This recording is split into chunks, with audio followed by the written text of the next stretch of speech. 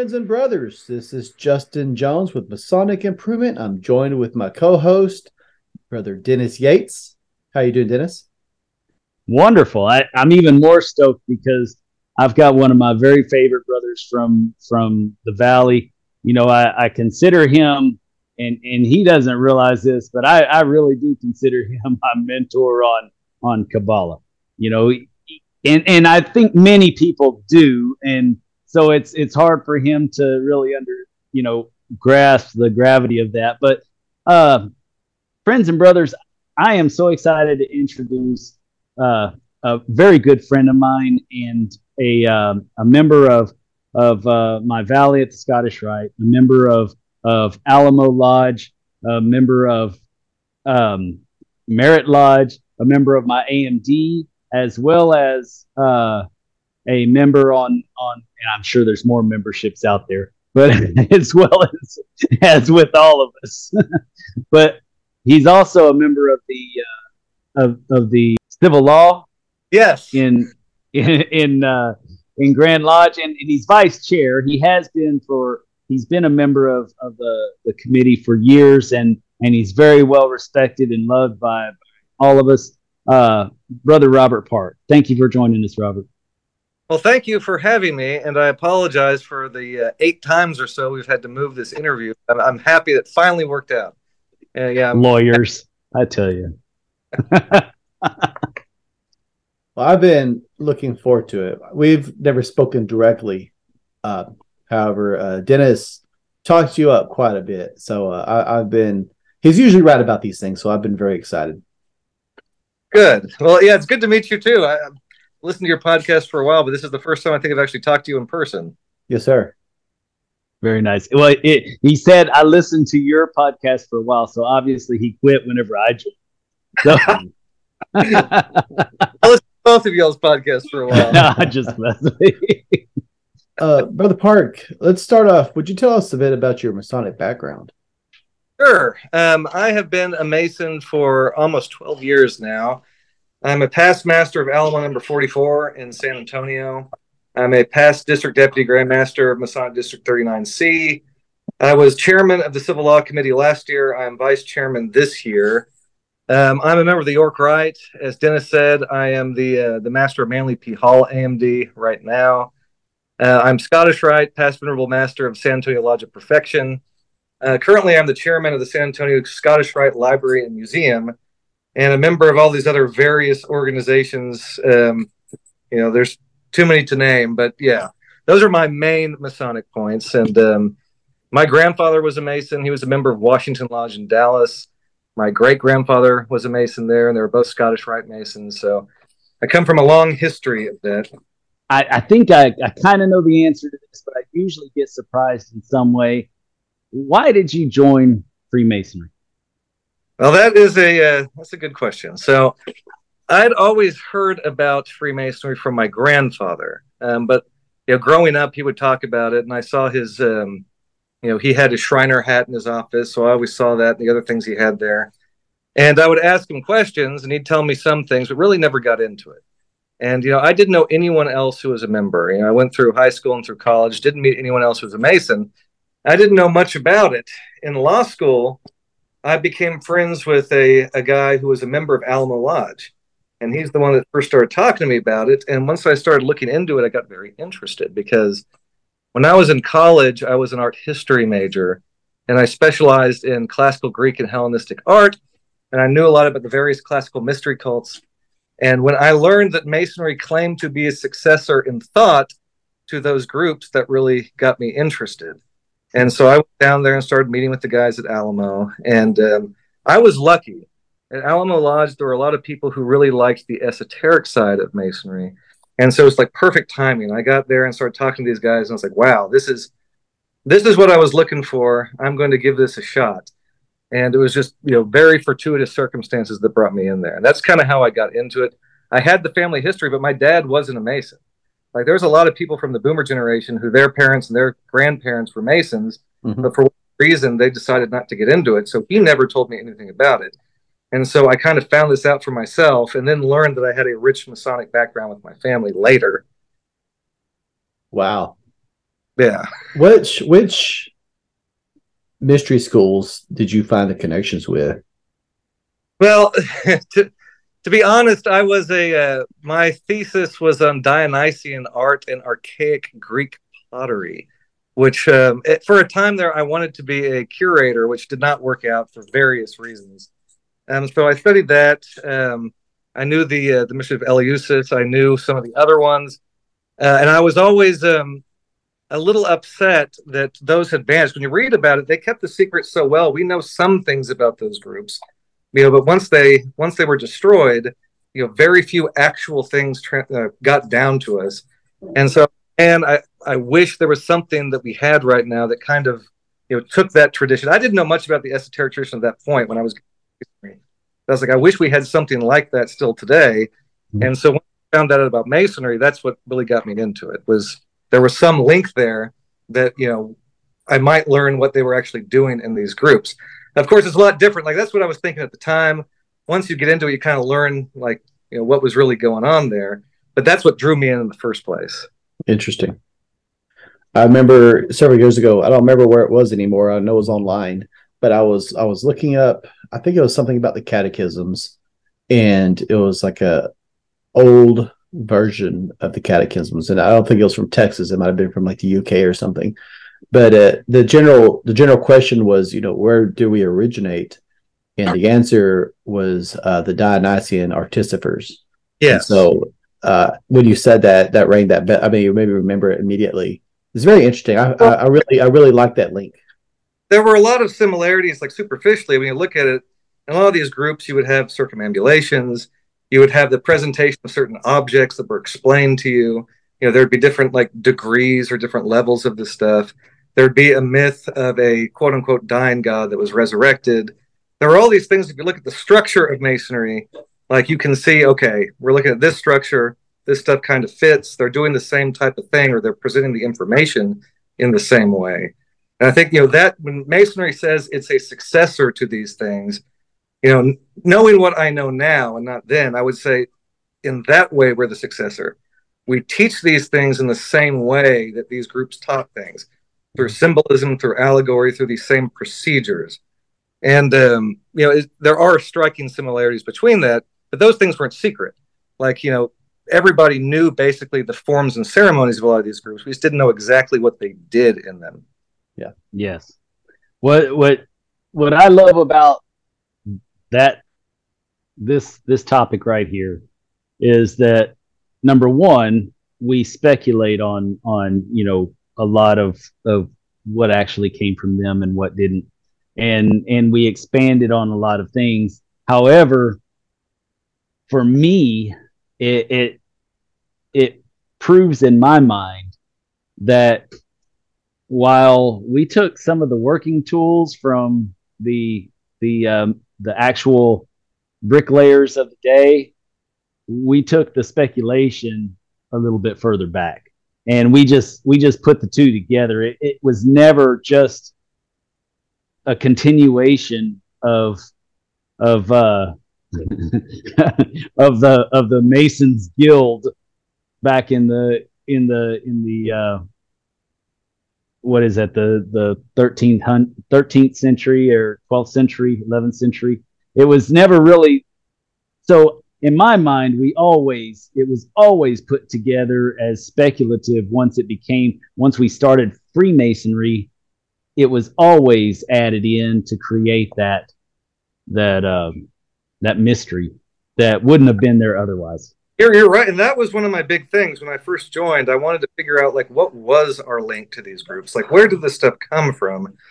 And you read a lot of things, you read different Masonic authors, and they will have different explanations.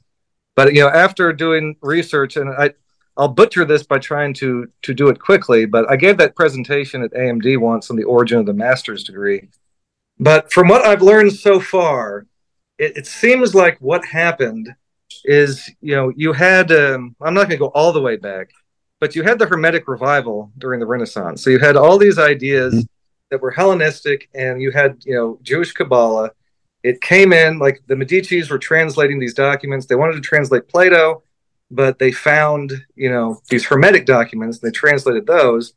and it caused kind of an uproar. And for a while, even the Vatican was decorated in Hermetic symbolism. So you had this merger right then of all these different ideas, kind of like what happened in Alexandria in the Hellenistic period.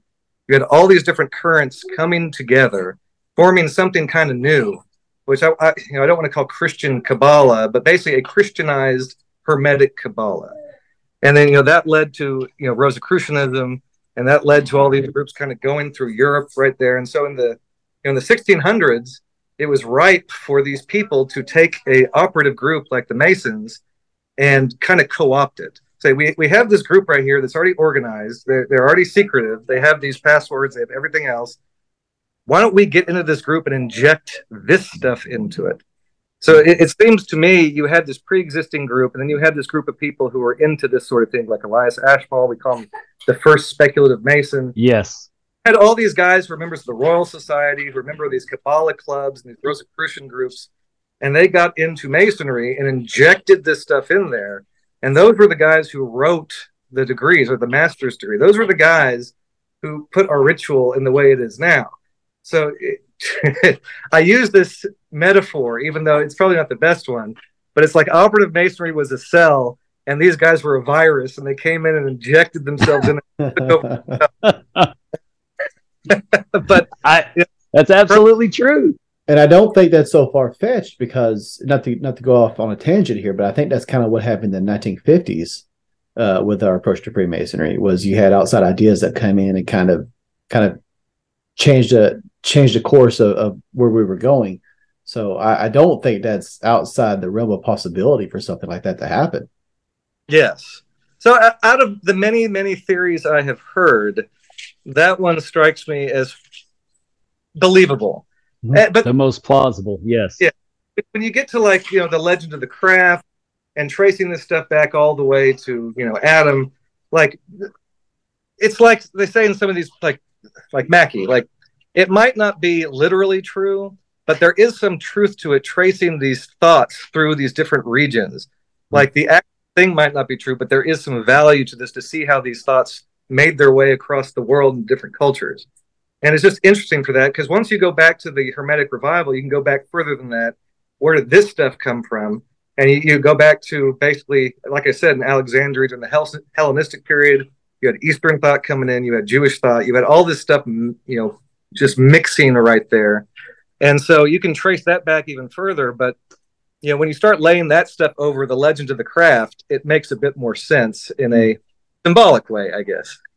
Yes. It's a nice compromise, in my opinion, because you have two schools of thought. Usually, you have the people that think we came from the stone guilds, and it just originated strictly from that. And then you had the people that believe that we came strictly from like the mystery schools. This is almost like a blend of the two, where people were influenced by the mystery schools or the ancient teachings, and they combined that with an existing organization to create something new. And that's my viewpoint. It's kind of like what Pike said. He said that you had a lot of people in the past who were Masons, and he would say they're not Masons like they were made a Mason, but they're Masons for the way they thought.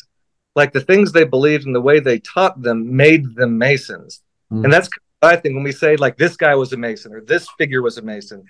Is sometimes I take that in the Pike sense, that he was a Mason in what he believed and the way he taught it. And if you do it that way, I think it just, to me, everything kind of falls into place. Yeah.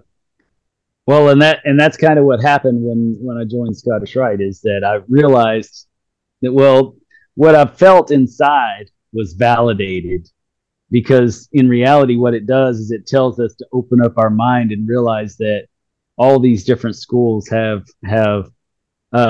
similar flavor to them. And we shouldn't discount any of them as not being a part of Freemasonry. And so that's why I was all in as soon as I met y'all. I was all in because of that very reason. That is why the vast majority of my Masonic efforts are put into the Scottish Rite. I love this. I love every. I don't want to say I don't like other groups. I love the Scottish Rite. That is the place that I like to be. Awesome. Brother Park, if you would please tell us, how did the reality of Freemasonry compare with your expectations when you joined? Well, I didn't really have many expectations going in. I really didn't know what to expect. I didn't do much reading on it when I got in. I was just kind of listening to the guys at Alamo. I suppose the one thing I was disappointed with when I first went through the degrees and after I started working, and I will tell you, one of my favorite Masons in the whole world is my mentor who taught me the work, Ron Havens, who is the secretary of Alamo 44. But when I would ask people about the esoteric aspects of the symbolism, or what does this mean, or where did this come from, no one seemed to know much about that, and that bothered me at the time. But I will tell you today that doesn't bother me very much. And again, I had a particular expectation. I was going in kind of looking for the esoteric aspects, like some people do. But once I went through the chairs and became a more mature Mason, I realized that is not the only side of Masonry, and nor should it be. Yeah, again, I think Masonry exists for many, many different purposes, for fraternal purposes, philosophic, historical, civic, integrative purposes. The esoteric is only one side. And I don't expect all Masons to be passionate about it. And I really don't think they should. I just, once I've learned more about Masonry, I think Masonry is much better being somewhat amorphous without any like dogma or theology or like, this is what we do. This is what these symbols mean. We are an esoteric group. I think if we tried to do that, we would meet the fate of a lot of organizations that tried to do that and quickly implode. So I really just, again, that was my disappointment going in, but I've learned that it's not really disappointment in the long run. And Yes, I'll explain a bit more about that because I'll get into this. I wrote down some notes and the questions y'all sent, so I don't want to get ahead of myself, but it's like if you are into the esoteric aspect of Masonry, you can find it. It ain't hard. There's a lot of people out there that are interested in the same thing. The resources are out there, the groups are out there, the books are out there. Like if you put in the effort, you will find it.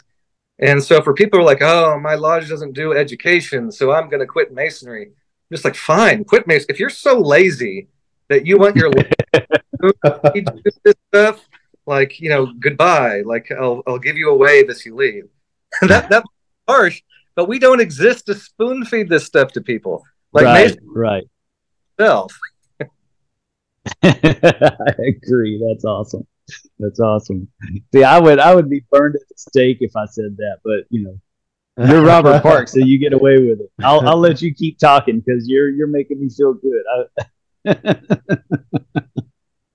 See, yeah, I feel like I'm just talking to you, Dennis. I forget this is going to go out, but yeah, that's how I feel. Again, like I said, that's how I feel today. You ask me tomorrow, that's how I feel today. Right. But those are valid points. And, it's kind of a double-edged sword, really, because you hate for a lodge to say you'll get out of it what you put into it. But you are right that you do have to seek this stuff out, and you have to be willing to travel to find what you're looking for, to find your people. And then it will come spoon-fed to you. I mean, it'll come with shovel.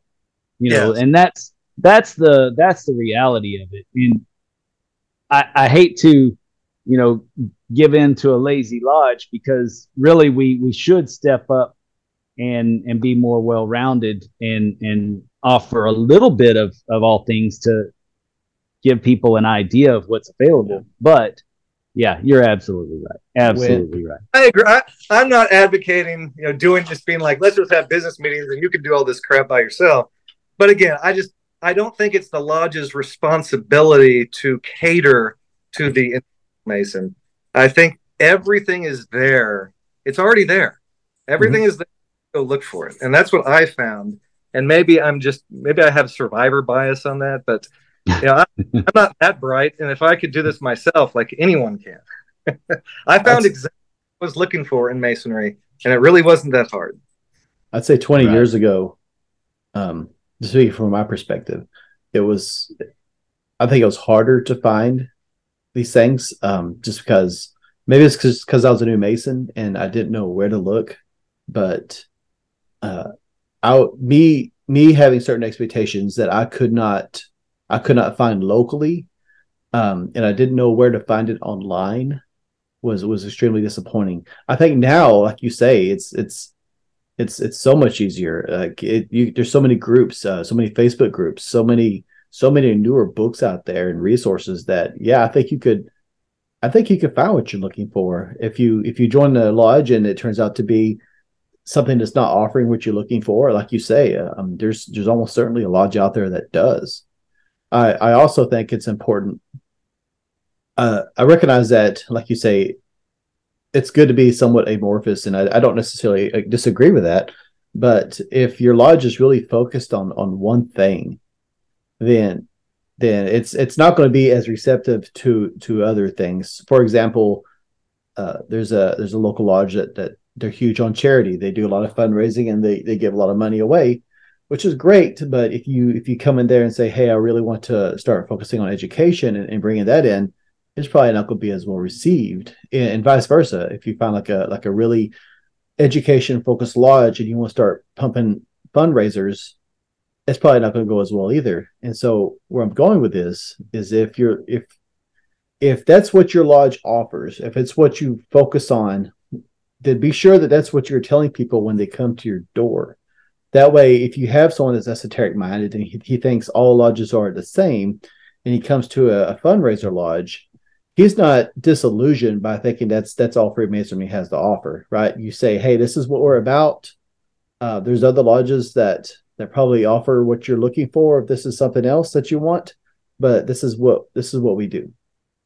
And I think that's fair. And there are some lodges in San Antonio that do exactly that. Like when someone comes up, like, hey, you might be better at this lodge just because of what you want. Good. I didn't use that marker. I didn't use that. Hey guys, calm down. No, some lodges do that, but that's a well taken point. Is that you do have lodges that focus on different things, and that's why when I knew, hey guys, you got to be quiet. Sorry, my wife is already in bed. So there she is. So I do think that new candidates should go to a bunch of different lodges, looking around and test them out. I mean, that's what I tell everyone. I'm like, have you tried out these lodges? Even people that come to Alamo 44, I'm like, you really need to go to a couple different lodges and get the feel of them before you decide which one you want to petition. Yeah. But again, at the same time, it does put a burden on the new Mason to go out and do this himself. All I'm saying, though, is there has to be a happy medium between it. I don't think we should put the burden on these lodges to keep these guys here. My whole opinion of Masonry is we are drawn to this for a reason. Mm-hmm. Like everyone I talk to says, I became a Mason for these reasons, but also there was something that like drew me towards it. Yes. And that idea that we're coming to this of our own free will and accord, that this is a personal journey. Masonry puts all the burdens on us. No one can interpret the symbols for us. We have to do that ourselves. Like everything about Masonry is a personal journey. So in my mind, if you're expecting the lodge to keep people there and that somehow we blame the lodges for these failings, like, oh, if you just done this, you would have kept this guy here. If you just had more education, you would have gotten more members. I just think a lot of that's crap. I think if these guys are sticking around and doing the work, I think in my mind, I'm like, that's fine. Like Masonry is about the personal journey and we're not going to hold your hand for it.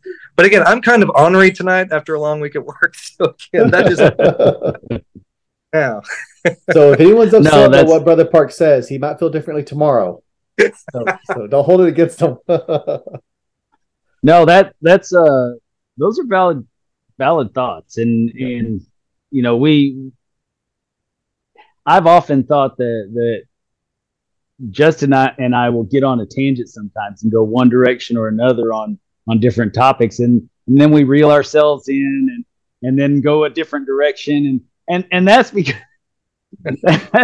there is so many different directions, really. Well, Dennis, and it is a personal journey. On your show, I need to say, something, that is entertaining. Right. Well, we've been dancing around this all night. In my opinion, I've noticed different tidbits all night. So,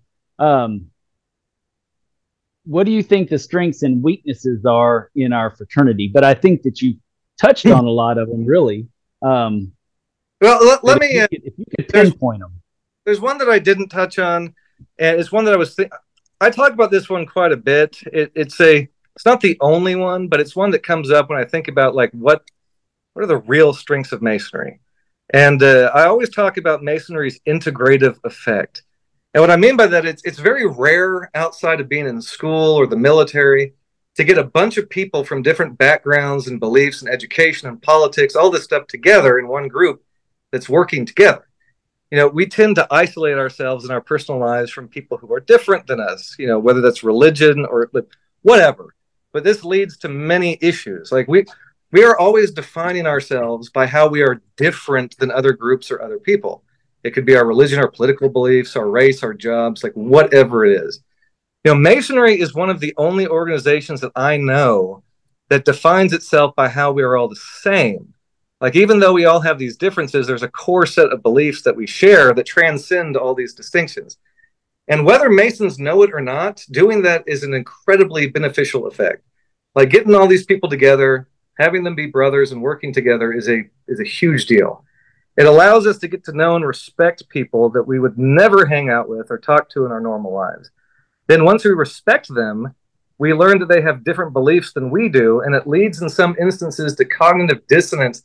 Basically, it forces us to reevaluate our own beliefs and what we think of other people, because now we know this guy. It's like, oh, I thought these types of people were X, but now I know this guy, and this guy is a great friend, he's a great brother, so maybe I was wrong. Like, maybe my viewpoints on this stuff was wrong. And I can't stress like how important that is, like what an important part of Masonry that is. Yeah. And that's not the only one. I could go into all the esoteric stuff and all the other stuff, but that is a core strength that I don't think it's talked about enough. I think the exclusion of conversations about politics and religion go a long way in that aspect, because those are two things that generally, if you know someone is an opposing political party or certain religions, then you kind of have a mental image already of what that person's like. So if you have that information up front, you kind of go in there with these preconceived notions. But if you get to know somebody without all that in front of you and realize, actually meet the person and learn, become friends with that person. And then later you're like, oh, that guy has different religion, or that guy is a Republican or a Democrat or whatever. You already love that guy as a brother, yes, regardless of the affiliation. And so, and I know Dennis kind of feels differently about talking politics and stuff at Lodge, but I think having that not on the forefront goes so far in regards to what you're talking about. And it happened to me personally. Like, I will tell you, this hit me pretty hard, because Ron was my first Masonic mentor, but like many guys, Chris Williams and Brad Kohanke were my second group of Masonic mentors. And I got to know Brad Kohanke very well, and I think he's one of the best Masons I know. Mm-hmm. And I learned that he shared some very different political beliefs than I did. And reevaluate my own view on things, and it was very helpful from a personal standpoint. But that exactly happened to me, and so I know that it works. Yeah, absolutely. I would like to add to that. I agree, it works. And to be honest, I'm not so afraid to talk about those things with brothers. And maybe I ought to wait a little bit longer before I talk to people, but I actually draw closer to people through that discussion and debate, because I know that they're speaking their heart, I'm speaking my heart, and somewhere in the midst of it, we're both challenging each other to become better and think about more than just ourselves and our own beliefs. And I actually love that aspect of the debate. It's, for me, it's not just being right. It's the joy of debate. It really is. Talk together, Dennis. Like, I like to argue just for the sake of argument and fun. And I never get offended, but you can't do that with everybody. I know. Yes. Yeah, for an organization that puts an emphasis on rhetoric, we're not very good at rhetoric, are we? Well, let me. You also asked about weaknesses. Well, again, from what I have personally seen, we have a lot of the same weaknesses as any other organization. I mean, I've seen petty fights for power at all levels. I've seen political wrangling. I've seen idealistic clashes, lust for titles, for recognition, all this stuff. Like I see it, but that's kind of unavoidable. Like every organization has that. Like even one like ours, where we're supposed to be above that stuff, it happens. Like the further up you go in an organization, you get that stuff. Yeah. You know, also not having a common dogma or set of beliefs. I said that was a good thing. It is a good thing, but it can also lead to fights over what is Masonic or what our symbols mean. And some people want to impose their view of that on other people, even though they shouldn't. And again, we have some that go through the grand chairs, people at Grand Lodge who believe that Masonry is this way, and I'm going to impose what I think Masonry is on the rest of Masonry instead of letting Masons figure it out for themselves. I'm not saying we shouldn't have these landmarks. We have these core things that we believe in, but in my mind, the purpose of Masonry is to basically it's a federal system, but we're supposed to be letting these subordinate lodges and the individual Masons kind of figure this stuff out for themselves within the bounds that Grand Lodge sets for it. And one of the issues I've seen too is that a federal system works the best when the lodges are active and informed. But when that's not the case, and you have a lot of lodges that are small, I've just seen that a lot of the power that used to be with the subordinate lodges, if they're not going to exercise it, it'll go to Grand Lodge. Just like in our country, you have this creep of federal power that happens over time, and you have the centralized power becoming more powerful than was originally intended. And I think that in Masonry, that's probably not a great thing. We should keep the majority of the power with the subordinate lodges. I remember seeing the Grand West does run the show. Mm-hmm. The lodges, the past masters, are the ones that have the power during vacation. The Grand Master and the Grand Officers, they have the authority to act for the Grand West, but the Grand West, when in session, they have the ultimate authority. You can look at the old minutes of pretty much any lodge that's been around for 100 years or so, and if you read the minutes, I mean, there used to be Masonic trials locally, things like that. There was a lot more control. That's exactly what I was thinking of. Because it used to be when these lodges were able to, all Masonic disciplinary actions were done within the lodge. Mm-hmm. Like it would go up and the Grand Master would have to do his thing, but it would be tried in the lodge. The lodge would use their members as jury.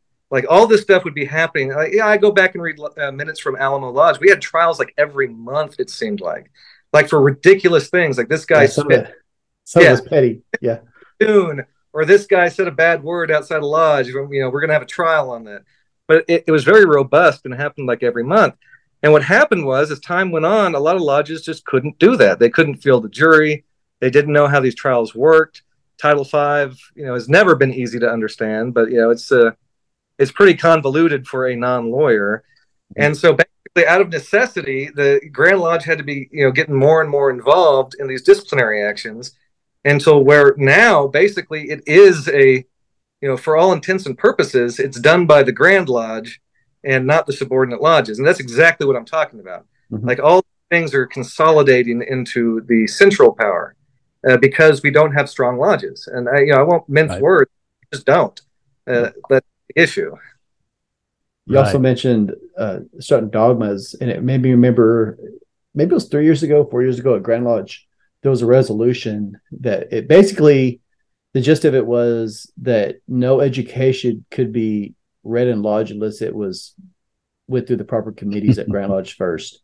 And I mean, I still cringe thinking about that, but someone thought it was a good idea somewhere. And I don't mean to be insulting, but that's exactly what you're talking about people being dogmatic and not liking certain ideas. Well, I was senior deacon last night and got in trouble for putting the ribbon in the wrong place. Yeah. What the hell? It used to not be there. It used to be at the top. It wasn't on the side. I don't know. And again, that's some lodges.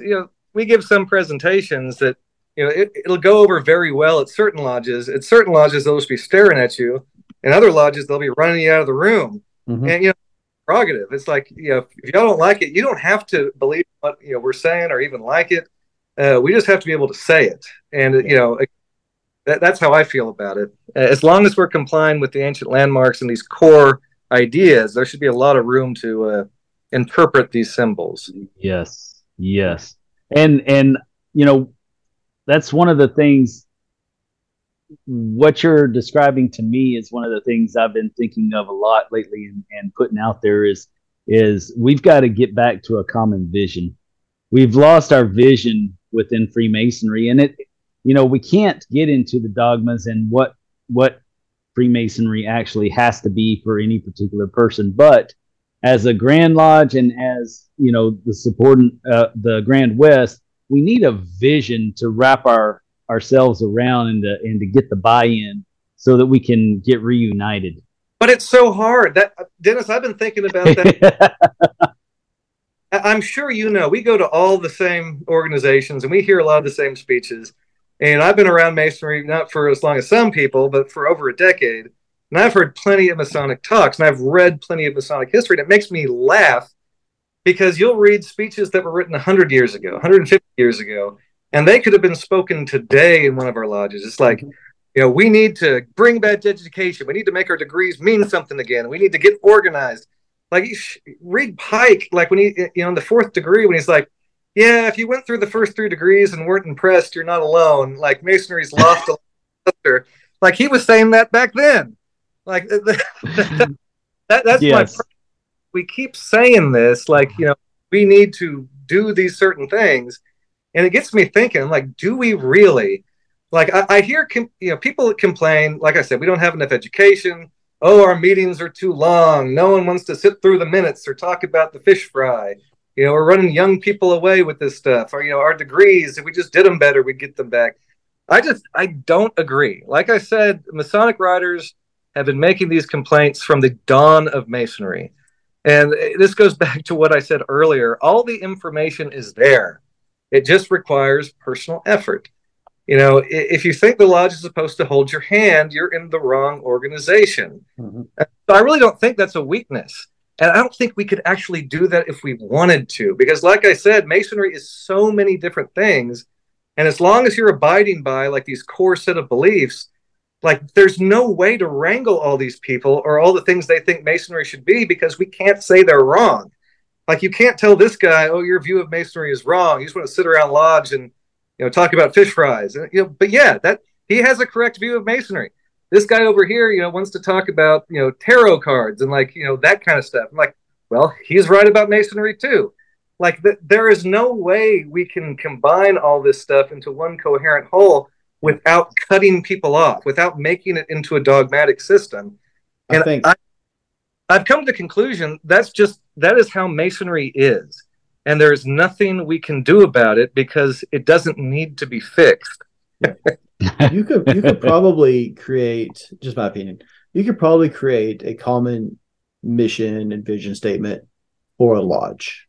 Yes. But when you start looking at maybe like, hey, let's have a district mission, or when you say or a statewide mission, statewide would be impossible. I mean, just flat out, like you're saying, like having a common goal across the state of Texas when you have so many different opinions, it's just not going to happen.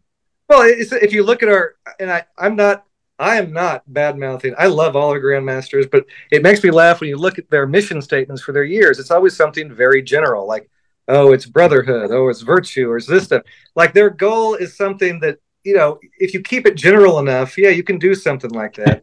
But if you're setting something very specific as far as a policy, like Masonry is going to do this, and this is what Masonry should be doing, like that's where you run into the problems to me, because you can't really. No. And the more general you are, again, I'm not bad mouthing anybody either, but the more general your goals are, the easier it is to say you're successful. Yes, absolutely. Where do you see our current course taking us in the next 10, 20, or 30 years? God, I'm just going to be talking about the same things over and over again, but I honestly don't know. This is something else I'm sure everyone who's listening has heard a speech about this within the past, couple of years. It's the doom and gloom about membership. It's like, we had all these members after World War II, and then it's just dying off, and no one wants to join Masonry. And have you read Bowling Alone? Like, no one's joining civic organization. All this crap. It really doesn't bother me, though. And, the main reason it bothers some people, I found, is, number one, we have all these buildings, we have all these programs that need money to exist, and our membership was much higher. Like, for instance, I'm the chairman of the Scottish Rite Cathedral in San Antonio, and I love that building. Like, I love that building. And we are working very hard to keep that building and to get it back into its former glory. But the problem is we have made these buildings and institutions like albatrosses around our neck. And it's like, again, institutions should exist for men. Men shouldn't exist for institutions. Just like these buildings should exist for Masonry. We don't exist for these buildings. Like, we don't exist for these things that we did back when our membership was huge. So I really don't. If they have to go, they have to go. That's not what Masonry is about. And if people think we need these flashy buildings and all this stuff to be Masons, I just don't agree with that. We shouldn't be slaves to the buildings. When it comes to community impact, people are worried too. If we get smaller, we won't have the same, impact we had in society. We won't have the same impacts in the community. But I guarantee you, a small group of actual dedicated people can make just as much an impact or more as a large group of apathetic people. And again, I'm not worried about it, because if our membership declined even more, but we had people who were actually out there and working and like trying to do this stuff, I don't think it would be an issue. So again, I don't care about the decline in our membership. Everyone seems to care about that. I just don't care. So we might get smaller. We might stay the same size we are. I think the more pressing issue is, what are we actually doing to help our communities and the world at large?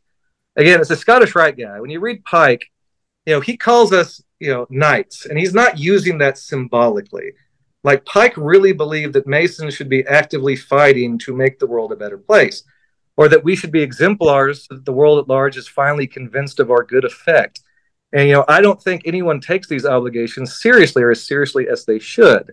So I don't think we're even close to that yet. So while we're complaining about membership, I think we should be really worried about what are we actually doing to actually live the Masonic ideals. Our community involvement has declined. And honestly, if a lot of the profane could actually see how we operate and treat each other sometimes, I don't think they'd be very impressed. Like, I think we should be exemplars for these people. We're not doing a good job with it. So that's where I see ourselves. There are more young people coming in. I've noticed that. I don't know if the trends are changing completely, but I think we're going to get smaller. I just hope that we can get better at doing actual Masonry. And that's what I'm trying to do. Can you confirm, what do you mean when you say community involvement? Like, what are you thinking? What's in your mind when you say that? Yeah, that's a good question too. I'm not talking about getting out there and doing charitable work. We do a lot of that. Now, I'm not saying that our hospitals and our charities aren't doing good work. I'm talking about like individual Masons. Like, what are we doing in our lodges? What are we doing in the Scottish Rite to actually help the community around us? I'll give you an example. I went to a Prince Hall event. It was one of their balls they had in San Antonio, where they were giving away all their charitable money. Like, they gave away more money in one night than I've seen all the lodges in San Antonio give away in my entire Masonic career. They had their churches up there. They had their community centers up there. They had all these people coming up and talking about what an impact that these groups have had on them. Like, they had kids coming up saying, I was able to do this thanks to these Masonic lodges. They helped me out. It was incredible. Like, I went there with one of my good friends who's a Mason, and we were like, holy crap. Like, this is very impressive. Like, do some stuff. We have a very good program at my lodge where we do scholarships to St. Philip's College. And a lot of other lodges in San Antonio do that as well. But that's one of the things I'm talking about. Like, again, with the Scottish Rite, we used to, back in the day, they used to have events there for the community. Like, they'd have debates there. They'd have people come and give, I would say like kind of TED Talks type of things, but like professors, like scientists come in and give these things for the public. It'd be like the Scottish Rite is presenting this talk for the general public, because the Scottish Rite's mission is education. Like, that's the stuff I'm talking about. And then also in your personal life, like I want people to look at Masons and be like, God damn, that is a good guy. And then when they figure out he's a Mason, they're like, wow. So we are showing the world that we are doing something good. Like I want us to be, again, I'm going off on a rant here, but I want us to be good fathers, good husbands. I want us to be good employees, good bosses. Like we should be doing all this stuff because that's, again, when you read Pike, it's like you are supposed to be protecting these things. You're supposed to be a pinnacle of virtue. You're supposed to be helping the unfortunate. You're supposed to be doing all these things. It's rough and it takes a lot of effort. But that is what Masonry is all about. So again, I'm not perfect. People listen to me probably think, oh, well, holy shit, like holier than thou. But I have a long ways to go on all of this stuff. I feel like I'd like to get you to the choir here.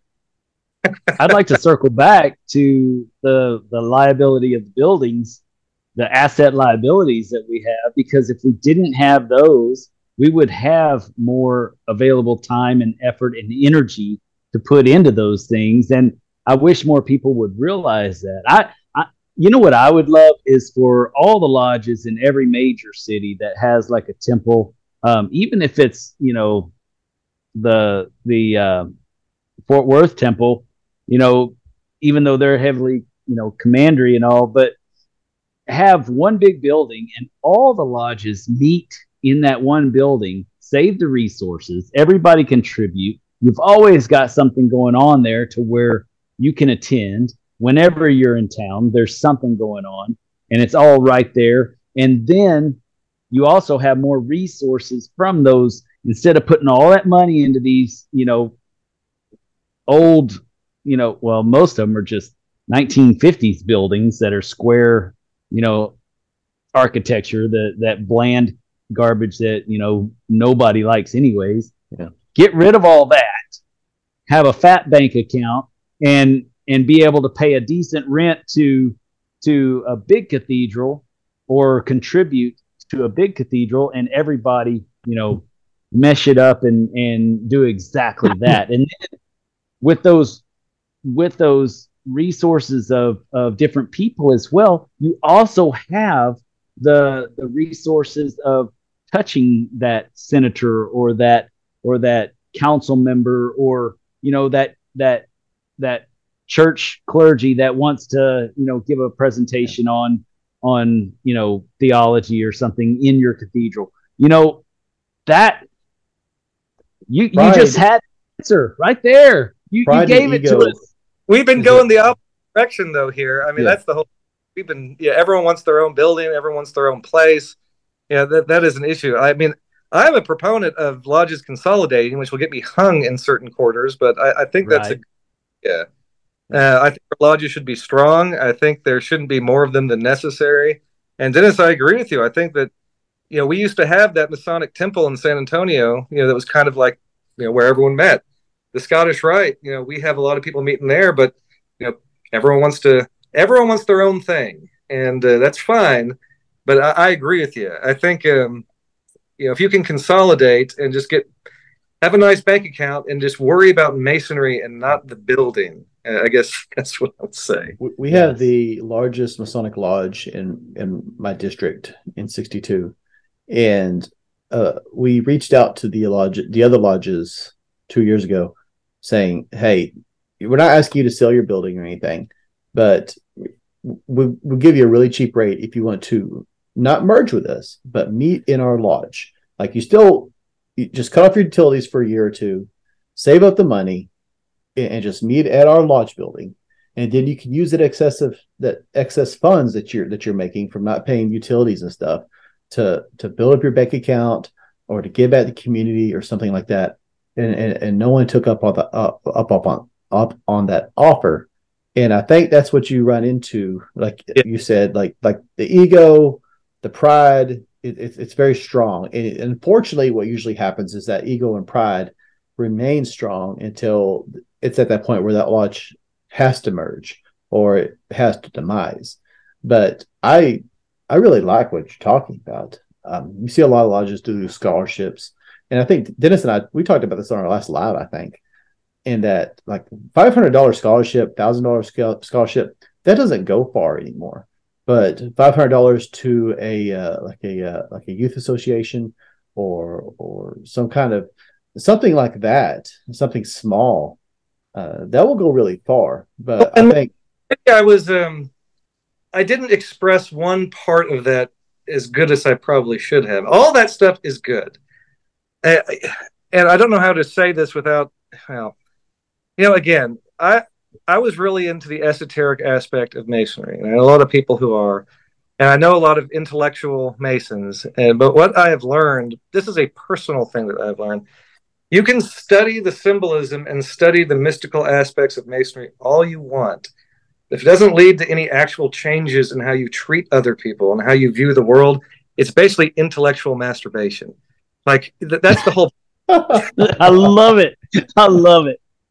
We forget one of the first lessons having to do with uncovered mortar, basically, and that's my problem.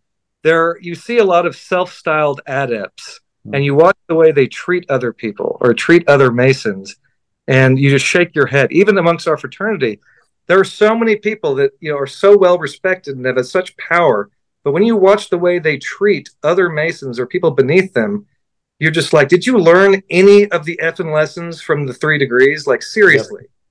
Like, you might be able to cite Masonic history, but what did you really learn? Like, right. And that's what I'm talking about.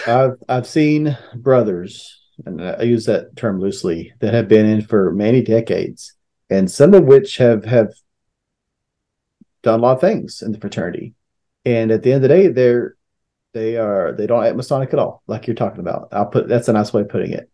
I've said almost the exact same thing as you, where it's as though they went through all the degrees, learned all the work, and memorized what they had to memorize, but they never learned a damn thing.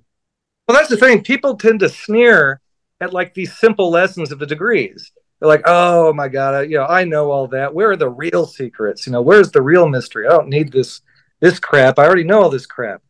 But again, you end up finding those simple lessons taught in the degrees are actually a hell of a lot more important and a hell of a lot more difficult to put into practice than a lot of these other things. Mm-hmm. And you come around that. It's a big circle. Like, you start and you do all this searching and journeying, and you come right back to the EA degree. You're like, holy hell.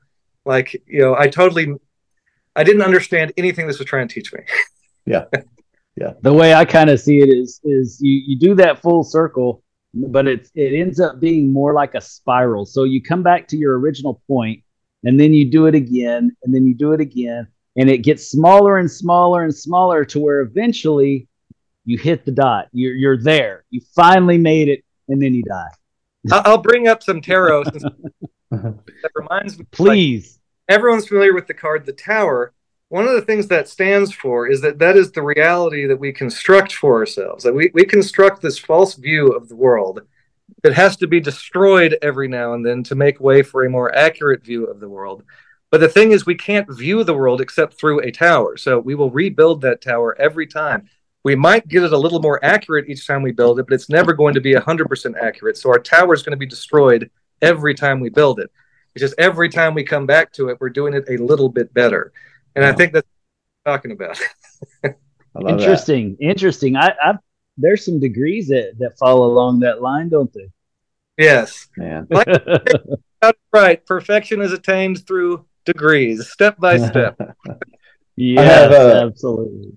I have one more question, but before we go into that, I do want to point out I usually have a really hard time coming up with a good title, but you gave me the title. You gave me the perfect title for this video. It's Intellectual Masturbation with Brother Robert Park. That is awesome. Oh my God. No. The next question, Dennis, did you want to take this? I think I took the last question, actually. Well, again, we've been talking about this so much. It's going back to our weaknesses. How would you correct them? And I think you've answered that 10 times over. I don't think we have any weaknesses. Again, what I mean by that is Masonry is Masonry. Like the Masonry, what I'm talking about, like the core parts, the philosophy, the history, that is there. The belief system is there. The symbols are there. Of course, we have organizational issues. we have political issues, we have personality issues, we have cultural issues, we have issues with recruiting. These are all the things you hear about ad nauseum, and we will always have these things. Again, there is no way to prevent these things. They can be ameliorated. They can never be, you can't get rid of these things. People are people. This is what happens in an organization. But Masonry, what I'm talking about, exists for particular people. Like I said, we are all drawn to this thing. You can't force someone to like Masonry or someone to study Masonry, but it's all there. It's there, and like-minded people are out there, and you have to look for them and put in some effort. But I don't think there's any weakness in the Masonic system. And that's what I'm talking about. Again, maybe our organization, maybe our laws, but not in the Masonic system itself. I think it works very well. It's worked very well for a long time. I think it's serving its purpose for those who actually want to put in the effort and do it. There's nothing I would change about it. I tend to agree. And I think that's where a lot of people mistake me a lot is I'm talking about organizational things sometimes on what we need to correct to move forward. And people take it personal that I'm dogging on Freemasonry in general. And that's definitely not the case, because it's my that's my heart and soul of life. If I didn't have that, I don't know what I would have. We can talk about, we can critique the outer garments of Masonry, which is our Grand Lodge and the laws and the system and all that. We can we try to improve that. We can bitch about it, all this stuff. But again, I don't think that the actual underlying Masonry, I don't think there's anything there that needs to be fixed. I think try to tinker with it, you just mess it up.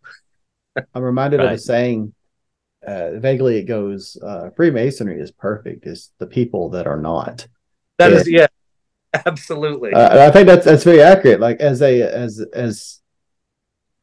whatever you really want to label Freemasonry, it's perfect at what it does. It's perfect it's very idealistic, but it's perfect in that way.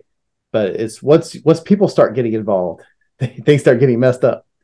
That's right. But again, I go back to this. The fact that we don't have a dogma or system of beliefs beyond these core things you have to follow it causes us, all this frustration about what does this mean? What should we be doing? But again, that's what's so perfect about it.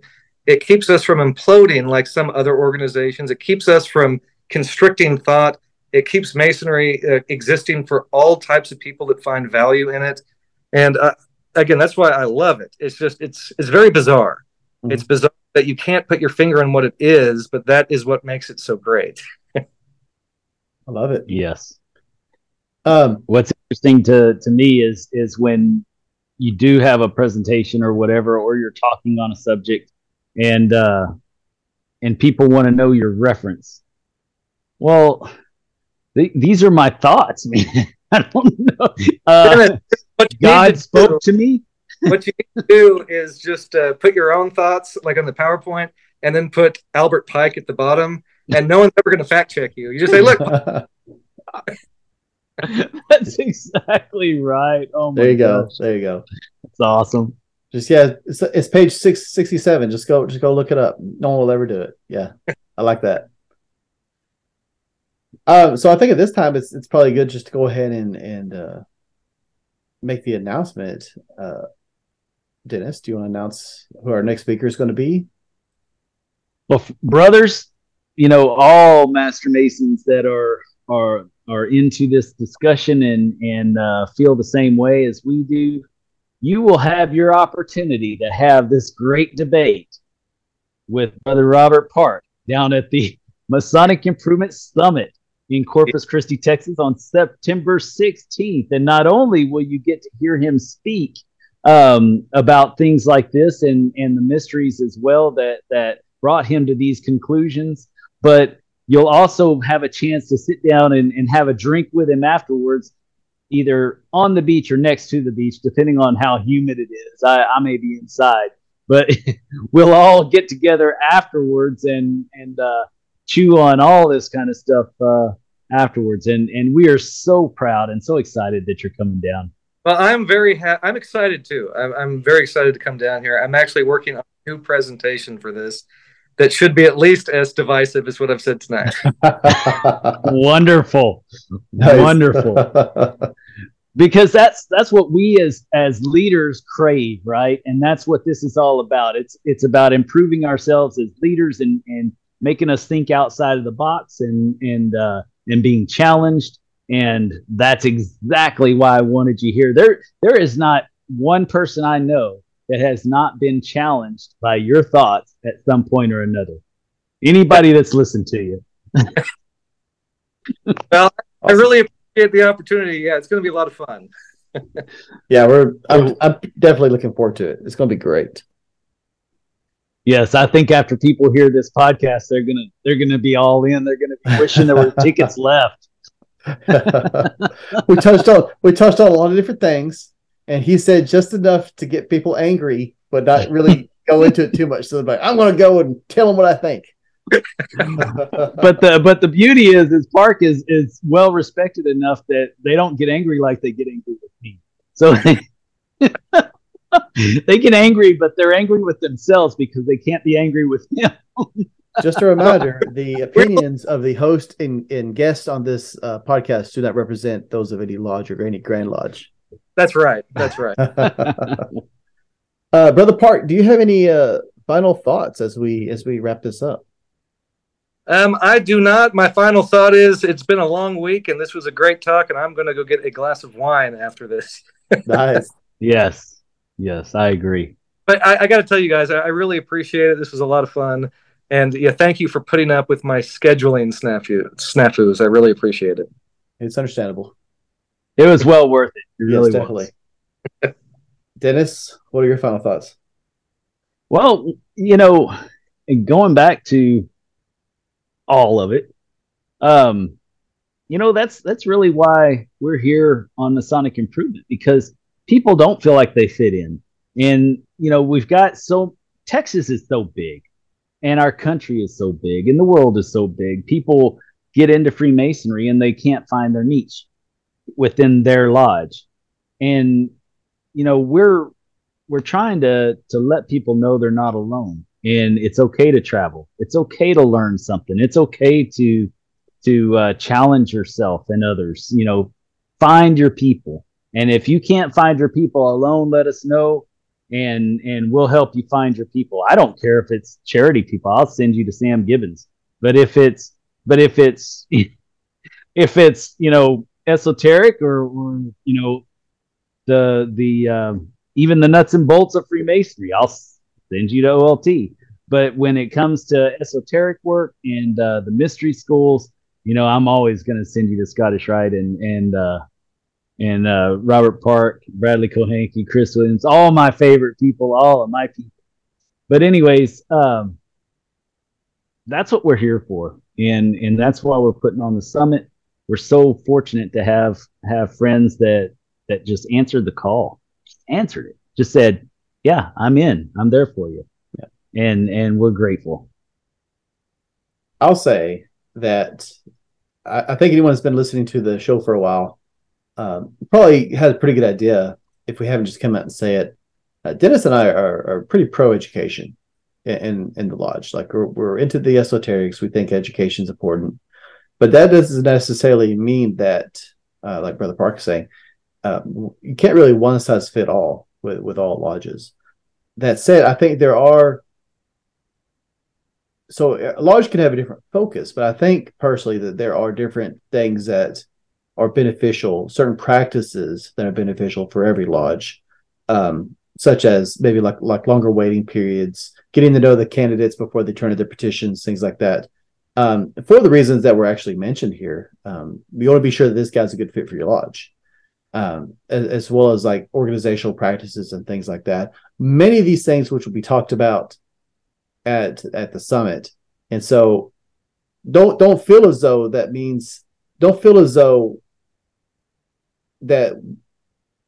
you want to focus more on charity, or that you want to focus more on doing like brotherly stuff outside the lodge, or that you think education is more important, or the esoteric aspect.